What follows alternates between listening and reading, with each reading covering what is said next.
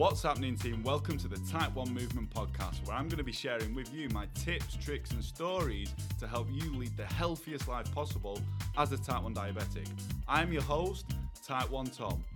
Just a quick disclaimer, any advice that I give will not overpower your medical professional, so please consult with them first if you're thinking of making any changes. Hello, everybody. Welcome to the Type 1 Movement Podcast with your new host, the second best diabetic podcast in the world, the Type 1 Diabetic Podcast, with your new host, Owen in Sloan. And I have a guest on, Tom. Tom, what's the crack? Yes, you did it. You did it. I'm only joking. It's the number one podcast. It's the number one podcast. I was going to say, so we was having a chat being on before this, and I was like, mate, right, I wanted to do something before we started. He was like, oh, you put me on the fucking spot. I was like, no, just do the intro. So I told him what to say. Welcome to the Type 1 Movement Podcast, the number one podcast if you're a Type 1 diabetic. And you nailed it, mate. I love that. You nailed it. I'm taking your job. Yes. Have it. You'll be running 2 podcasts, mate. Yeah, stop. Running 2. But anyway, pleasure to be on again, Tom. Yes, mate. Thank you to be on. I love it when me and you catch up. We speak so much around like these podcasts and that. Several voice notes. Man, if someone could see our WhatsApps, it'd just be voice note, all starting with my man. Yeah, exactly. Well, it's good to stay in touch because it's I was actually only having this conversation briefly with a client, and she was saying it must be good to speak with Tom a lot because you can kind of get caught up with loads of other people's blood sugars. Sometimes you kind of forget about your own. Not that you forget about it, but like, because we're obviously working with diabetics and we care about other people's blood sugars too. Sometimes it's like, mine might take a back seat, you know? Yeah. I agree with that. And I think you'll probably, excuse me, I'm doing a you now. I'm clearing my throat. This is your trick. Yeah. I mean, you know what? I did an episode for my podcast before this, and my voice is just like, so I'm trying to clear it the whole time. You're all podcasted out. How are you going to manage when you take over mine, man? And you're running 2 then. Yeah, exactly. My voice I was having a chat with clients, and we know when we take clients on, man, it's intense, right? Our programs, do you know what I mean? And it gets them really, really thinking about, well, having awareness is the first thing, isn't it? About the blood sugars, what they're eating, their exercise, and just generally teaching them knowledge that's going to last forever. But at the start, it's like, it's intense, right? Isn't it? Like at the start, and it will take up a lot of mental capacity. And I've had clients say that to me, and then I'm like, yeah, I totally understand that, but we're doing it now so it doesn't take up that much mental energy in the future. We'll always take up mental energy, controlling our levels. And then I say to him as well, to my clients, how do you think I feel? Even though it's not about me, I'm like, how do you think I feel? So I'm like you said, then I'm thinking about my client's blood glucose, my own blood glucose, even though some of that's become automatic, but I still have to think about it, as I'm sure you do. What posts I can put out to help other Type 1s on Instagram, podcast episodes, how I can increase my game around Type 1 diabetes, what books I can read, how I can, like, pretty much, fucking everything. A lot that goes through my head is around Type 1 diabetes, and I'm sure you're the same, right? Yeah, 100%. And you hit the nail on the head there about, like, you obviously have people that you work with, blood sugar to look after, you know, posts for social to get whatever the awareness and stuff out, podcast episodes. It's like everything in my life nearly is about diabetes. And I don't know that it is a good thing because I love what I do, but at the same time, sometimes I'm like, wow, I actually only do diabetes stuff. So that's why, and much like we were chatting about briefly before we press record, that's why things like a run for me with no music is just like, you can kind of just fully disconnect, which is always really nice. Yeah, I love that. Like that was some of that I wanted to get onto on that as well. Like we were speaking, obviously, like we're both in line with like, hey, fuck you, get off your ass and move, because it's going to help blood glucose. Sorry to interrupt you, Tom. No, you're all right. My internet's gone. I didn't hear anything you said. You paused for a little minute then. I thought you was doing a fucking standstill. Yeah, so did I. No, it just said my internet connection's weak. But has it come back? We're rolling. Sweet. Yeah, so like we know as Type 1s, me and you share the same opinion. Fucking off your ass exercise move, it's going to work wonders on your blood glucose, because we've done so many episodes where like, this is the basics, exercise, eat well, yada, yada. But like what we was saying then, it's not just exercising for your blood glucose, it's also a mental health release as well. And I think you obviously have a strong opinion on this as well. And I always say this and try and dial it into my clients, like, the mindset and the mental side of things as the Type 1 is like the base foundation. Fuck basal rates off for a minute. Fuck insulin to carb ratios off. Fuck like even some form of exercise or eating well. The mindset of it and your outlook on it is key before you start implementing any sort of actionable stuff, would you say? Yeah, 100%. And actually, I was only touching on that earlier today. I was having another conversation, but it's like, because diabetes is that constant, we don't get a break, as we all know. It's 24 hours a day. It's while you sleep, while you're on holidays, while you're on a date, whatever it is. It's always there. A date. Yeah. Yeah. Won't bring catfish. So that's for a different episode. So it's like, because of that, there's obviously a massive influence physically in your lifestyle and your routine and your just day to day. Obviously, checking blood sugars, taking insulin, watching the food you eat, this, that, and the other. But none of that happens if you're not in the right mindset of it. And if you're listening now and you have the mindset of, I hate my diabetes, and you're in denial, or you're neglecting it, or it's, first of all, a normal thought process to have, because everybody kind of has periods of time where they go through that sort of thing. But if you have that mindset of, this is terrible, this is something I can't manage, this is something that you may not even fully accept yet, then you're never going to do all the physical things that need to be done. So like you said earlier on about awareness, that's the number one word that you need to always kind of keep in mind with diabetes. Is if you're aware of everything around it, and you're aware of the fact that my mindset is massively influential in regard to keeping on top of the physical side of things, then you're always going to be at an advantage if you're aware of what's going on.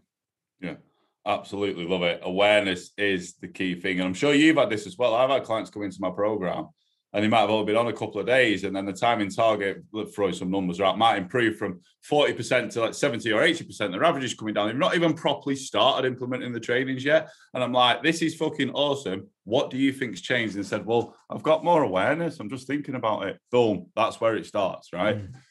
Think with that. Yeah, that's exactly it. And that's the big thing that happens with people that I work with too. It's like, because we have diabetes for so long, and you may be somebody who's had it for 20 years, for 5 years, 6 years, 10 years, whatever it is, but we get in the habit of managing it a certain way.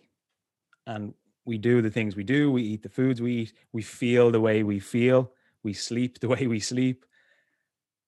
And we kind of just go on with it. And sometimes we continue to do things and eat certain foods and take certain amounts of insulin and do whatever it is because we're used to doing it. But then when we're made more aware of the simple things, like paying more attention to the food you're eating, sleeping more, getting more steps in during the day, the simple things that you can basically introduce into your life, it's just like, boom. It's like the flick of a switch, and you just have this realization of,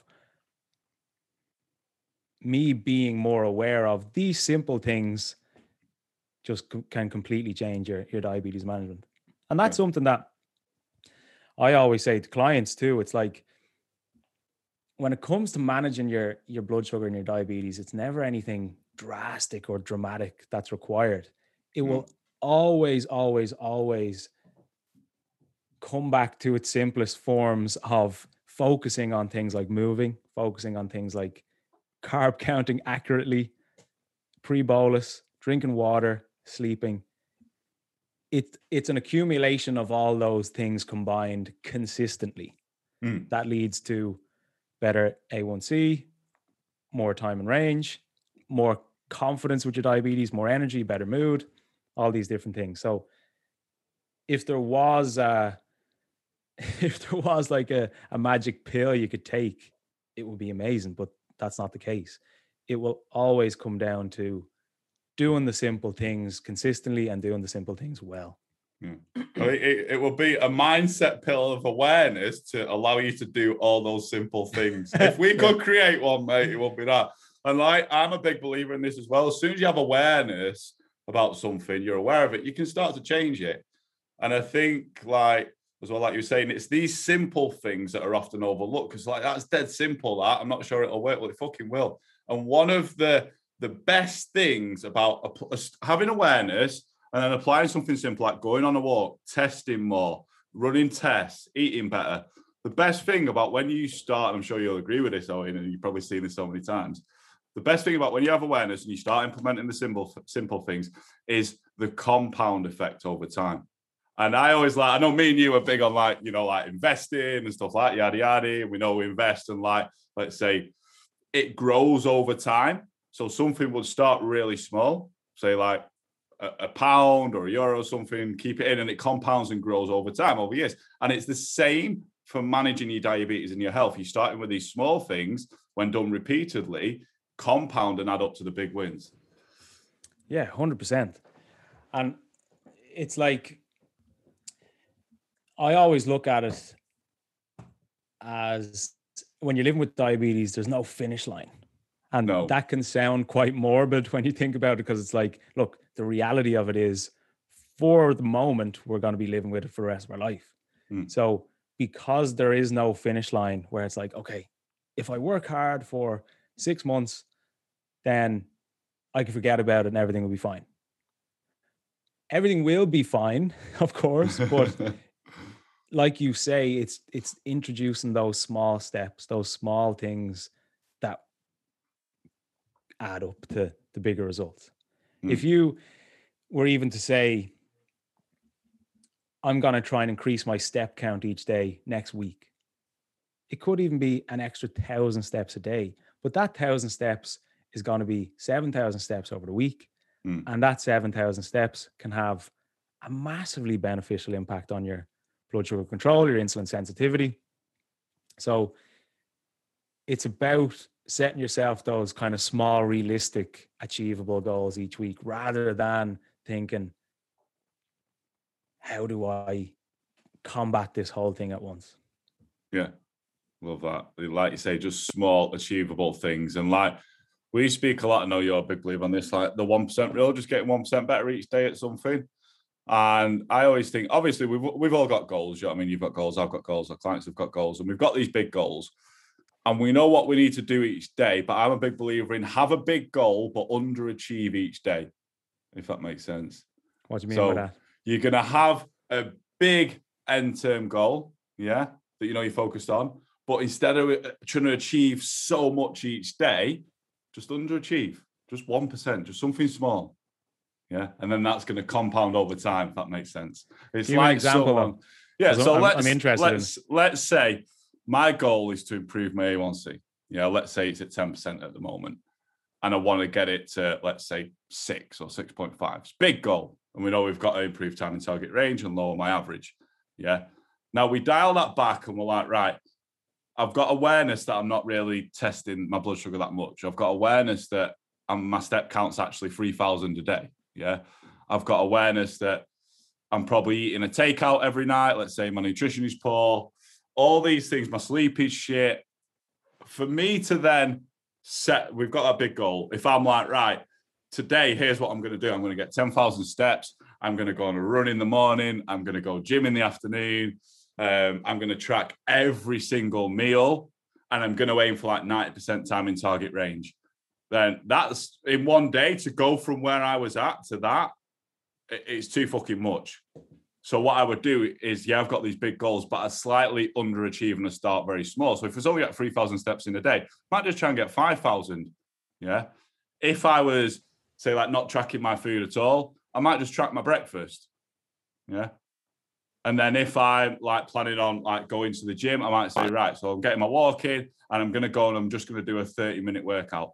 So I've got these big goals, but instead of going in 100%, I've just underachieved and I've just tried to get 1% better. Does that make more sense? Yeah, 100%. And you're absolutely right to do it that way, because if you try and introduce too much at once, it can be easily overwhelming. And it's kind of like, oh God, like, what's the important thing here? You know, why do I need to focus on this and this and this and this and this if it's too much at one time? But like you say, if you get used to tracking food, if you get used to increasing that step count, you will quite immediately see the benefit that it has. And that's the thing about like improving blood sugar overall and your diabetes management, is it can happen so quickly. Now, not like you're going to go from, like you said, the example of an A1C of 10% down to 6. That's not going to happen overnight. But a drastic improvement in your time and range can happen overnight. Yeah. And it's like, although you want the long-term impacts to benefit you over the years, it's also quite rewarding and reassuring to know that when I introduce these things today, tomorrow I can see a massive improvement. Like, even if you use the example of pre-bolusing, right? In my opinion, pre-bolusing is as, if not more important than a carb count itself, because, well, particularly if you have a CGM, you see that spike, you see that drop, and it can easily put you off. If you are somebody who has never pre-bolused and you're fighting those instant highs after food, and then you're reacting to them and you're taking too much insulin and going low on the other end as a result. If you've never pre-bolused and then one day you start to pre-bolus, that can just completely change your time and range. And something as simple as using a pre-bolus. Now, obviously, it's not as simple because you need to work out your times, but that simple shift of not pre-bolusing to now pre-bolusing can make such a big difference overnight. And as much as a long-term game diabetes is, as I say, the things that you introduce now, today, will have an impact tomorrow. Yeah, definitely on that. Like I say, something simple like pre-bolusing can have an instant impact. And we've both been tagged in messages actually on Instagram that we both shared from people saying, hey, I listened to an episode of your podcast. You spoke about pre-bolusing. This is what I've done. These are my results. You're like, fucking bang. There we go. Do you know what I mean? Like instant sort of improvement in it. So I'd say a good topic, we'll dial it back to what we were speaking about before, because me and you are obviously, we've got fucking type 1 diabetes on our brain pretty much 24/7. So guys, no offense to you lot listening to this. You're like, I want to manage it, yada, yada, managing your own. How do you think me and Owen feel? Our life is, we fucking love it though. Our life is type 1 diabetes, right? Yeah. But let's say, because I know a lot of type 1s will like tend to, especially when they're going in hard and being like, right, I really want to nail this. I'm going to give it all my energy, but you still need to take a step back at times.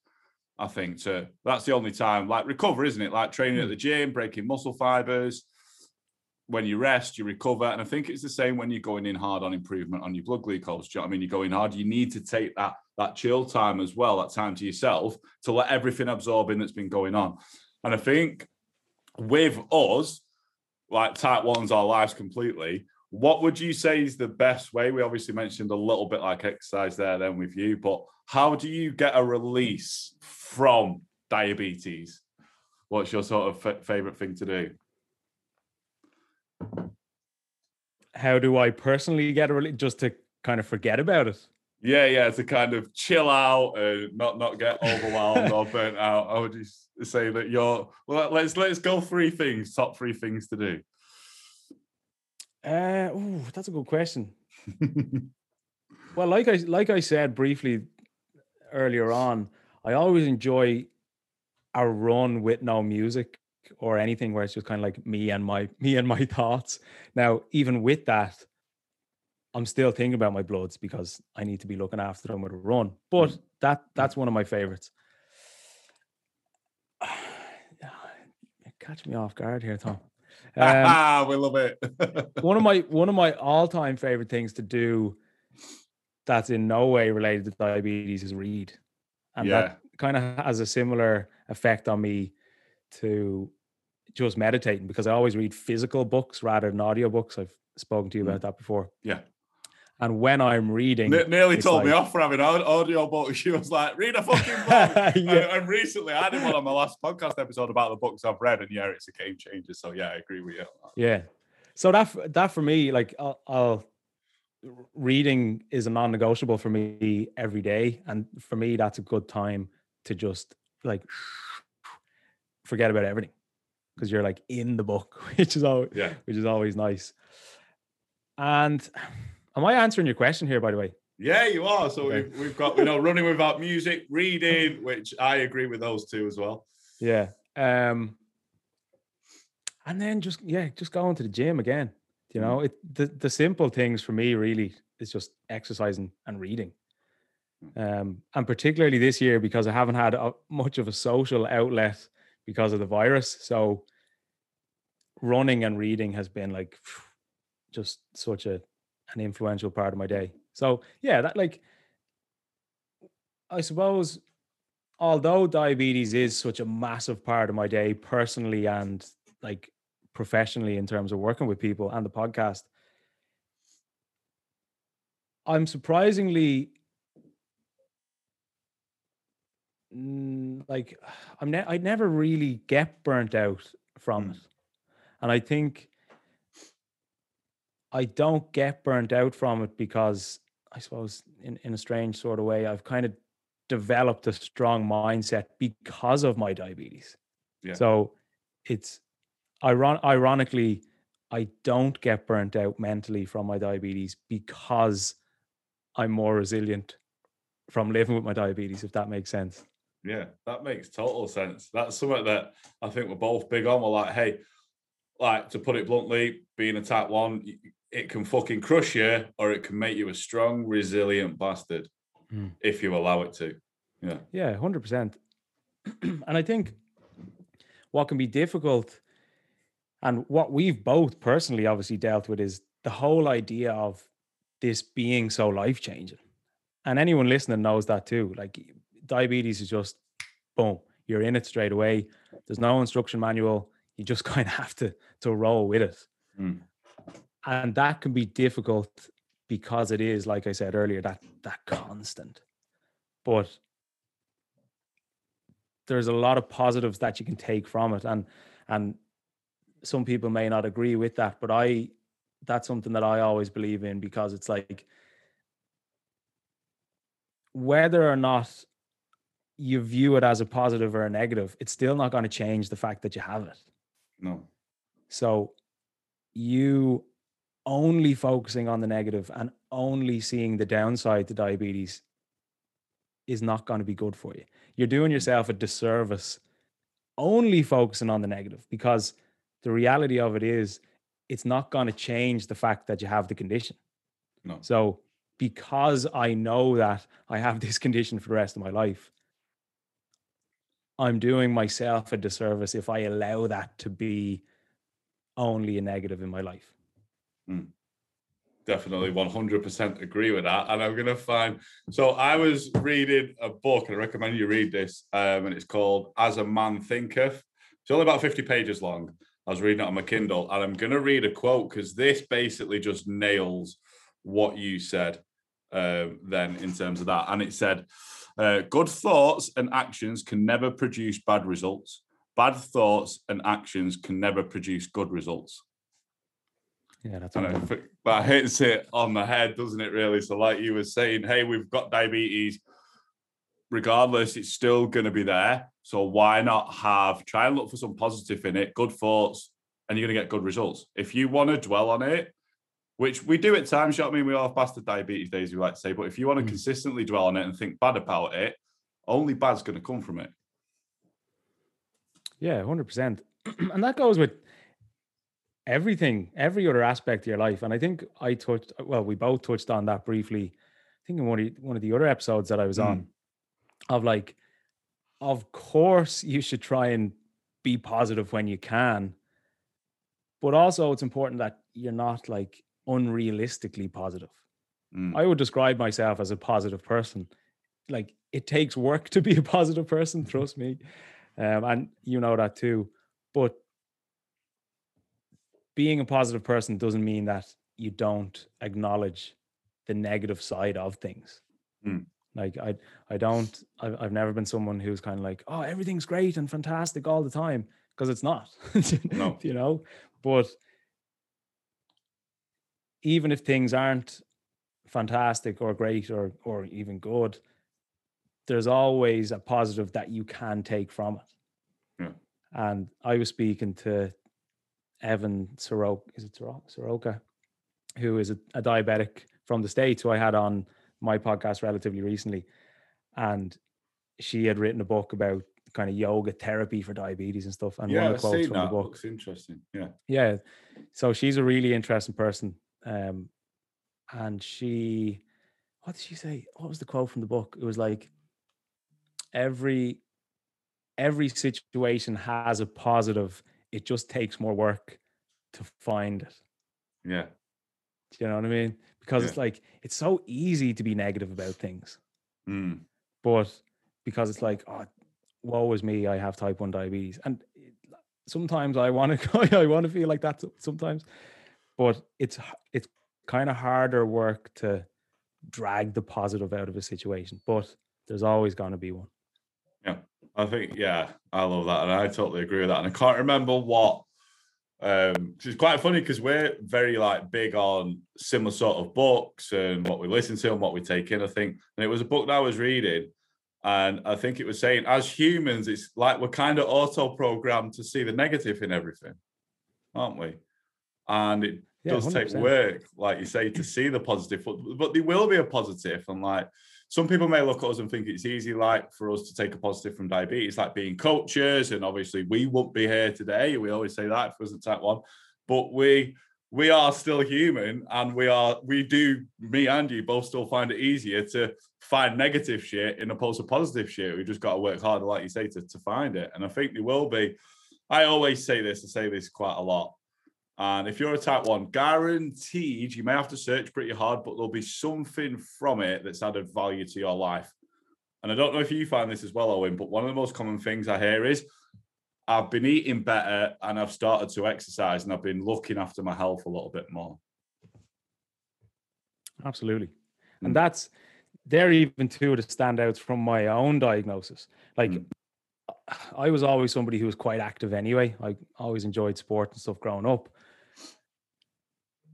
But there's more of an emphasis on the food you eat and the exercise that you do when you're type 1, because what we eat and how we move is another form of medication, just like the insulin that we take. Yeah. And yeah, it's a similar thought for people to express when they're diagnosed with type 1 diabetes, of like, wow, I'm really focusing more on the food I'm eating, or I'm exercising a lot more than I ever have, because they know that clears the head, but they know that the food that we're putting into our body and the exercise that we're doing have a massive, massive, massive impact on our blood sugar physically, but also our mindset, like we were talking about earlier. Then our mindset kind of enables us to deal with things better. Yeah, definitely. And I think it's linked. And I've got a good idea that we're going to give some of the listeners now. So if we kind of think, being a fucking, let's say, a mega type 1, do you know what I mean? We've got great control of our bloods, of our health. We're leading the healthiest life possible that we can, which is the goal that I want to get into the community. And obviously that you want to get into the community as well. And I think if we compartmentalize that into a few categories, first one will be mindset, definitely, before you start anything. Second one, let's take physical. So that's activity levels and things like that. And I'd say the third is nutrition. Yeah. Shall we give the listeners free tips on these free sort of areas, free things to do and that we do personally? So what would you say for mindset? And I want everyone to understand that, guys, like I said before, if your mindset is fucked and you start trying to exercise loads, run tests, eat well, you're not looking after your mindset. At some point, it'll come and you'll self-sabotage. So that's why I'm going to start with mindset, because as we both know, that's key. So what would 3 things that you say to work on a decent mindset as a type 1 and as a human? Yeah, absolutely. Well, for me, from even just my own perspective, what I do to try and improve my mindset, or however way we want to put it, number 1 is exercise, 100%. Number 2, like I touched on already, is reading and meditation. I put them in the same category. Yeah. For me, they just, all 3 of those combined, just kind of like completely wash your thoughts in a positive way, which is always really nice. And I think the last one is, you kind of just have to practice. Yeah. You know? And what I mean by that is not even purely in relation to diabetes, but like, we're always tested on how we react and respond to things, big and small. And any time, any day where I'm like upset or frustrated or pissed off or annoyed or really angry or whatever it is, I consciously say to myself in that moment, this is an opportunity for you to practice how you're reacting and responding to this. I'll give you a good example. This is a stupid example, but it's an example from my own life recently. So when I go for a run, there's always, like, I have a few routes that I do, but for one route that I do, there's a car park that I go to, right? And leading up to the car park, there is a narrow road for you to drive up, right? So there's only space really for one car when there's cars parked on the side. I thought he was going to say steps then. I had a vision of you like Rocky Balboa running up some steps. Like, hey! That's after I park the music. So basically, I think this was yesterday. I was driving up this road. I'm always a really polite driver. I like to kind of give people a smile and a nod or whatever it is. And there was a car coming towards me. So I said, right, I'll pull in, let them drive this entire narrow road so they can get past, and then I'll go. So when this car came up to me after me giving them the space to drive, the driver just completely blanked me. There was no wave. There was nothing. I hate that. Right? And when I say my blood was boiling, like, because I just even give me acknowledge the fact. Do you know what I mean? Yeah. Just be nice. But my blood was boiling, right? And in that moment, as much as I wanted to just punch the window or go mad or scream or shout, I said to myself, this is an opportunity for you to practice how you react to something negative. So instead of me, as I said, kind of going mad or what the fuck you doing? Not let me. I just take a breather, practice how you react in a positive way to this thing. I think that was kind of a long-winded answer to your question. No, that's mega. And I think life is full of these situations. So we know we've got, like we say with you, for mindset, exercise, reading, meditation. Definitely, I agree with them. Do you know what I mean? Like, I agree with them. And then, like you're saying, is using things as an opportunity to practice stuff. And I think we go through life and we've always kind of got a choice, and we can take these lessons from things. It might be a high blood glucose, which would be obviously another example. And you're like, oh, for fuck's sake. No, well, hang on a minute. Like, chill out, get yourself out of a reactive state and just think about what it's teaching you. Do you know what I mean? And 100%. That third point is mega, mate. I absolutely love that. I'm glad that you said reacting to a high blood sugar, because if there are any of my clients listening to this, they'll know that I just sound like a broken record talking about not reacting emotionally to your blood. Yes. And that is a perfect example of you in that moment realizing that I can decide how I react and respond to this, right? I'm somebody obviously who likes to look after my blood sugar. I like when things are kept stable, as we all do. When I see a high blood sugar, it annoys me because I don't want to see a high blood sugar. But part of being diabetic is knowing that no matter how well you manage your blood sugar overall, you're still going to have highs and lows. That's just a fact. But what I always say to clients and anyone I work with, and on my podcast all the time, as you do, it's like, don't react emotionally to your bloods, because your bloods aren't conscious. Your bloods aren't trying to annoy you. Your bloods are reacting to what you're doing or what you're not doing. There are 42 confirmed factors that affect our blood sugar. Some we can control, some we can't control, right? When your blood sugar is high, instead of being like, oh, for fuck's sake, I'm a bad diabetic, this is a crappy day, but yada, yada, yada. Say to yourself, what's that telling me? It's going high for a reason. And if you kind of view your blood sugar like a mirror of what you're doing or what you're not doing, or how your body is responding to something naturally, then it changes it. So instead of you being like, oh, Christ, my blood sugar's high, say to yourself, why is it high? Yeah. Did I not take enough insulin? Am I stressed? Am I dehydrated? Did I eat too many carbs? Did I not carb count correctly? So that the next time you know more about how can I keep my blood sugar more stable. So instead of just reacting to that and reacting to the moment and kind of taking insulin and hoping for the best, give yourself 5 or 15 seconds and just say, why is it high? Or why is it low? Because it's high or low for a reason. Yeah. It's going to be high or low for a reason, but sometimes it's going to be more obvious than others. Like if you're, let's say you're stressed or anxious, that potentially can spike your blood sugar, but it might not be as obvious as I've just eaten a chocolate bar and not taken any insulin. You know? Yeah. Your bloods will always be telling you something. So much like you touched on at the start of the podcast, Tom, being aware of that can open your eyes to the whole thing. Yeah. My voice keeps cracking. We need awareness, and I think it's so hard to have awareness when we're emotionally irate. Do you know what I mean? I think those who, throw a little quote out that I've just made up now, those who can't control their emotions will never have great control over their diabetes. So you need to learn to control your emotions, I think. So we've got in mindset, I totally agree with you on that. We've got physical activity, definitely a mindset game changer.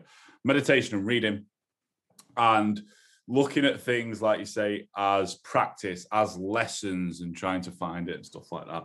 Let's go on to I think the second thing, because we know you'll see a trend, everything's all interlinked here when it comes to improving our health and glucose. So second thing in terms of activity, what would you say 3 sort of tips there? First of all, generally just try and move more. That's the pretty obvious one. But in my opinion, resistance training is a non-negotiable. Yes.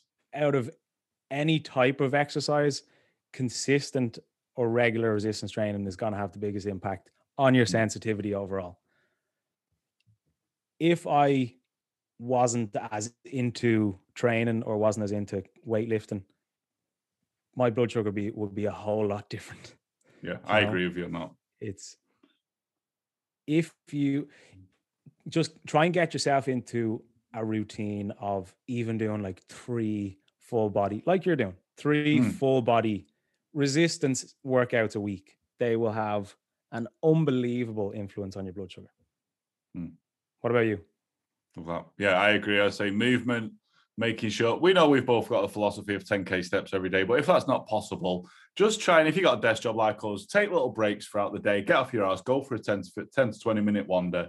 That's the first thing, movement. And then, like I say, resistance training, 100%. Even if it's just, if you can't join a gym or that, just get a kettlebell, get a set of dumbbells, get something, full body exercise, I think. And what would you say? So we've got 2 there that we both personally stand by. What would you say a third one is? a third one for activity or like physical? Yeah, so if we've got like physical, so we've got the mindset sort of side that we've covered. We've given 3 pointers on that. Now we're on like the activity. So we've got movement, walking, and we've got resistance training. Probably it's still an activity, but it's probably the opposite to training, which is sleep. And I know sleeping can be difficult if your blood sugars are all over the place, because we've both woken up with highs, we've both woken up with lows. But getting a good night's sleep is so important, because it's going to help regulate your hormones naturally. You're not going to, like, if you wake up in the morning after a shite night's sleep, you're a lot less inclined to look after things as much as you need to with your blood sugar. You're a lot more inclined to reach for quick, tasty, sugary foods that might not have the best impact on your bloods. And you're just going to be in a worse headspace. So that has been, I think, be as active as you can. Yeah. Sorry, interrupt you then, but I think there's been so many studies published. There's a lot of scientific evidence to prove that if you're sleep deprived, your choices are majorly impaired when it comes to your movement throughout the day, your food choices, your mental state. Yeah, so there's been so many studies done on that. And even if you're not sleeping well, or you're not kind of prioritizing your overnights, the lack of sleep is going to increase your insulin resistance too. Because when we don't sleep properly, our body is stressed, and our body releases stress hormones like cortisol, which, as we know, is going to bump up your blood sugar and bump up your insulin resistance. So if you are somebody that doesn't necessarily prioritize sleep, or even kind of struggles to get to sleep at night, try and introduce even a 15-minute sort of nighttime routine that sets you up for a good night's sleep. For example, it could be not eating too close to bed to try and take the complications of blood sugar out while you're asleep. Try to get off a screen, potentially even up to an hour before you go to sleep. And I always like to read first thing before I go to bed too, because it just kind of like settles your mind into sleep. But yeah, a lack of sleep is one of those factors with bloods that it can so easily go unnoticed. Sometimes we may not be sleeping well, or we could only be getting like 4 or 5 hours, and you might not really notice it, but that could be the thing that's making your blood sugars kind of act up or more difficult to manage. Yeah, I'm glad that you touched on that. And it comes under physical category, actually, because we physically sleep. Do you know what I mean? Yeah. And I'm going to say to anyone, I'm going to give a book recommendation for people that want to know the importance of sleeping. It's Why We Sleep by Matthew Walker. One of my clients is reading that, actually. She told me to read it, but I haven't read it yet. Dude, like, I've listened to parts of the audiobook. Sorry, mate. I'm now a big avid reader, so I'll be getting top bag. Yeah, so I'll be getting it on my Kindle, because I didn't complete it all, but I've skimmed through some of the points, and that, like, it's amazing. And it's not direct at type 1s, but hey, we're still fucking human as type 1s, aren't we? And it just tells you the importance of sleep and stuff. And one of the biggest takeaways that I took from it was like, that I never knew, is like, you can't catch up on sleep. Once you're deficient in sleep, it's really hard to get that back. Yeah, taking naps throughout the day will help and stuff like that, but it's not like, oh, I need a line at the weekend because I need to catch up on sleep. You can't do that. You can't catch up on it, apparently. Yeah, you can't catch up on sleep. I never would have even thought about that. No. So once you're deficient in sleep, you're looking at weeks or months so to try and bring that level back up. It's not like you have 4 hours sleep. Let's say we're aiming for 8 hours. My maths is going to be shocking here now. Let's say we're aiming for 8 hours. I'm going to get my calculator out. Let's say we're aiming for 8 hours across, like, let's say a week, which is like 56 hours of sleep, right? Let's say we only get 5 Monday to Friday, which is like 25. And let's say, like, we need to try and get, let's say, another 20 to get us in that ballpark or something. So we try and have a lie-in on the Saturday and the Sunday. It won't work. It doesn't work like that. You can't really catch up on sleep in that week sort of period. It takes a while for your body to start getting back to normal, optimal functionality once you get into a sleep deprived sort of state. Oh, that's interesting. I never would have even thought about that. No, so sorry for those who say I'm having a line at the weekend and he's catch up on sleep. You don't fucking have your lying, yeah, but it doesn't fucking work like Thank that. God I can never have a lie on. So basically what that's saying is to emphasize the importance of just a consistently good sleeping pattern. Yep. Needs to be consistent. Yeah. I think with most things for our health, the importance of it is heightened when you are diabetic. Yeah, it is definitely. Because if you're a quote unquote normal person without diabetes and you lack sleep, you'll be tired and those kind of like whatever else that brings. Whereas if you're diabetic and you are getting very minimal amounts of sleep, it's going to affect your blood sugar. And then it affects your blood sugar. That can then kind of trickle into different aspects of your life, because if you're high and you're low and you're fighting your bloods, it's just that, like, I suppose, like you were saying earlier, it's like a negative compound effect rather than a positive one. Yeah, well, it does work both ways. Like, I don't know if you've read the Compound Effect book. No. Ready? Hey, this is like a book recommendation thing, right? Yeah. Right, let me, guys, you need to read this. Let me remember. Remember who it's by. It is Darren Hardy, The Compound Effect. And it is mega. Yeah, it's mega. I highly recommend it. And yeah, we're speaking about positive compounds, but it can also work negatively, like you're saying that as well. And I think we've got to think, guys, like you said then, lack of sleep on a non-type 1 diabetic heightens stress response. On a type 1 diabetic, our body's already more stressed than a non-type 1. Excuse me. It's already more stressed than a non-type 1. Don't care how well you control your bloods. Our body's still at a heightened stress state than a non-type 1. So when you start stressing it even more with sleep deprivation, you're just doing yourself a massive disservice. And I think as well, I'm big on this with clients. I'm like, right, so when we do the weekly check-ins, we've got, average hours of sleep. And I'm like, I don't care if you was to get 5 hours of really good quality, unbroken, consistent sleep, in opposed to getting 8 hours of waking up and fucking so many times throughout the night. So it's quality over quantity with sleep as well. Yeah, I like that. Yeah. Yeah, so it's important. Go on. No, I was just going to say it's important. I suppose it just kind of ties in with everything else with diabetes. It's like you just need to be consistent with those little things. And sleep it can seem like a little thing, but it's a big thing. And often when something seems so simple, we may not value it as much as a drastic change. So something as simple as even drinking more water during the day, we might not value that as much because it's so easy to do, but that has an unbelievable effect on your bloods. Yeah, definitely. So we'll move on to the big one next in nutrition. So we've got mindset. What did we say? Physical activity for mindset, meditation and reading, and then looking at things as practice, as lessons and stuff from life, to implement. And then we've just obviously covered physical activity, move more, resistance training, and sleep. We could do a whole fucking podcast about sleep, couldn't we? I fucking love it. Last one, nutrition. This is like the big sort of elephant in the room all the time across type 1s and stuff. So what would you say? 3 decent tips on nutrition to help you obviously improve your blood glucose, but also your health and your fucking life as well. Because nutrition is a big factor, isn't it, for us?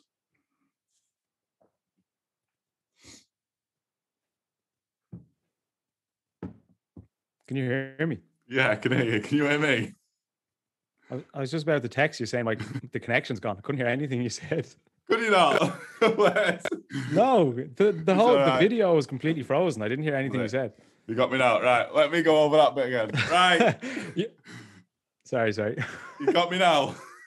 I might keep this in for a crack. Connection issues, fuck it. Hey, 2021, fucking Wi-Fi, not doing so good.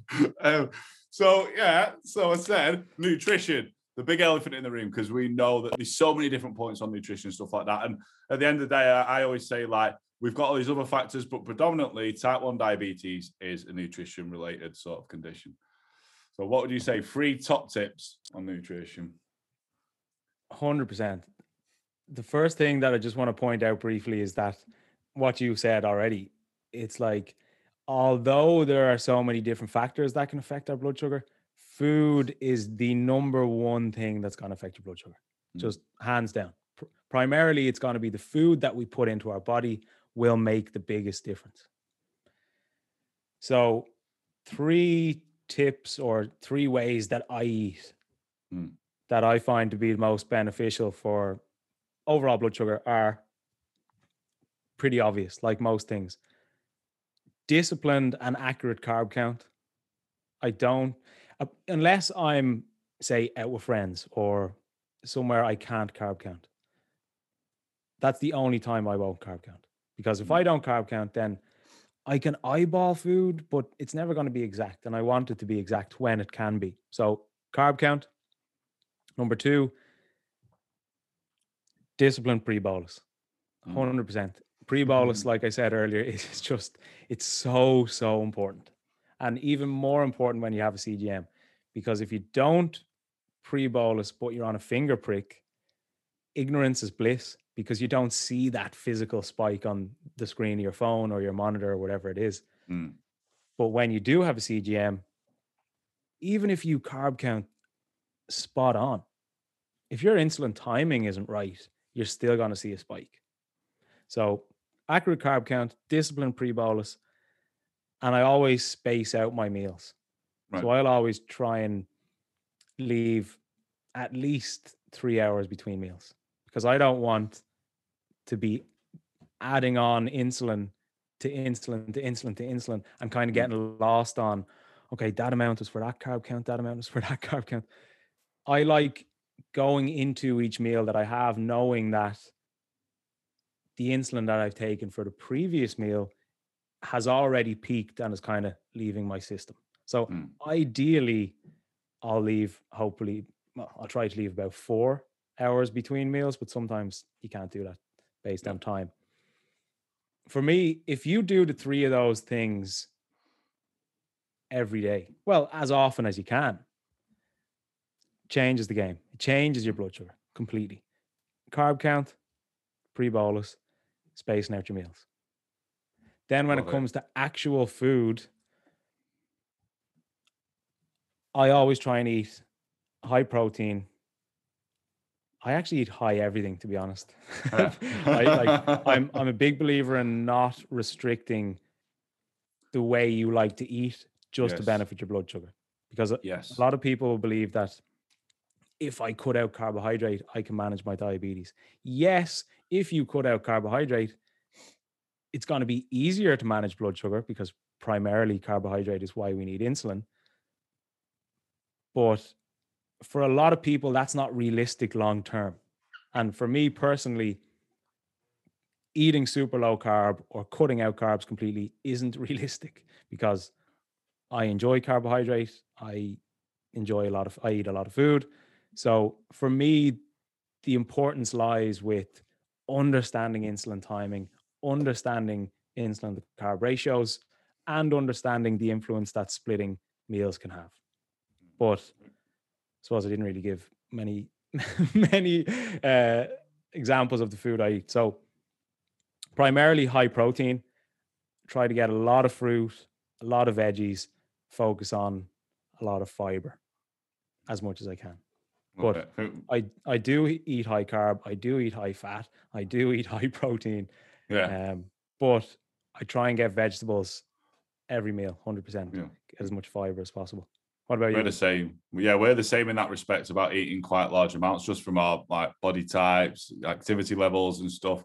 But I got kind of the same but slightly different than you. So my 3 things would be, with me personally, I haven't tracked my food for months. Yeah. And my guesstimation of carb count's pretty fucking bang on the majority of the time. And the only reason for that, though, is because I tracked for so many years. So I will say I can get away with doing it. If you're kind of starting out or you're like, nah, I'm not too sure about the carbs, the protein or the fats in a certain meal, track. So that's where I agree with you on that first point. But for me personally, I've not tracked for ages. Sometimes I may throw something in or search for it if I'm out, if I'm not sure what it is. But day to day, I don't really bother tracking. I can estimate it pretty good. Go on. But see, but what's good with that is because you have tracked for so long. That's the only reason. It gives you the ability to be able to carb count accurately. Now, even when I work with people, I say, look, for the time that we work together, I expect you to track your food. For your fitness goals, we need to know obviously the calories and protein primarily, but I also want us to be able to fully understand your insulin to carb ratios. And if somebody hasn't accurately carb counted for any extended period of time before, getting in the habit, even for 12 weeks, of carb counting and tracking your food gives you that key for the rest of your life about really kind of accurately eyeballing carb counts. Oh, it does. That's what I said. I wouldn't be here being able to guesstimate if I hadn't tracked for so many years. And I'm the same with clients on that. I'm like, look, you're coming on this program. For the time that you're on my program, you're going to track your food. Why? Because it's going to give you much more of an understanding than I could ever teach you whilst you're on the program. Do you know what I mean? I'm sure that you've had that as well. So definitely first one would be tracking. Second one, I'd say, is getting some form of routine. So tracking, definitely. Before you even start to fucking change what you're eating, track it. Yeah. And develop some form of routine. Similar, if possible, meal times each day. Similar. I'd say it doesn't need to be bang on. Don't be so adamant. There's times when things will change, life gets in the way. But if you can develop some sort of routine with your nutrition, it becomes much more predictable to kind of predict the outcomes in your blood glucose levels, I think, as well. And then 3, I agree with you. Then if we're looking at what's going into your meals, priorities over protein and veggies and carbohydrates, if you wish to do so. Decent meals that you know you should be eating as a fucking adult. Come on, we're all adults. You know what I mean? Like, we don't need to. Some people are like, oh, what can I eat? Yeah. You're an adult. You know what? You know what 80% of your nutrition should be.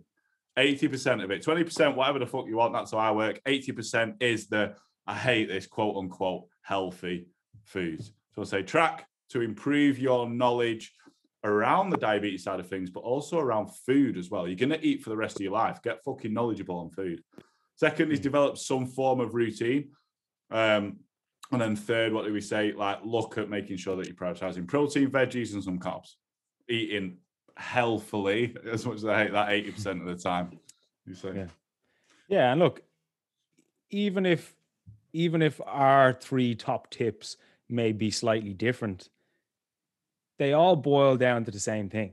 They all boil down to us trying to make our blood sugar as easy as possible to manage, but also doing that by making the food we eat more predictable.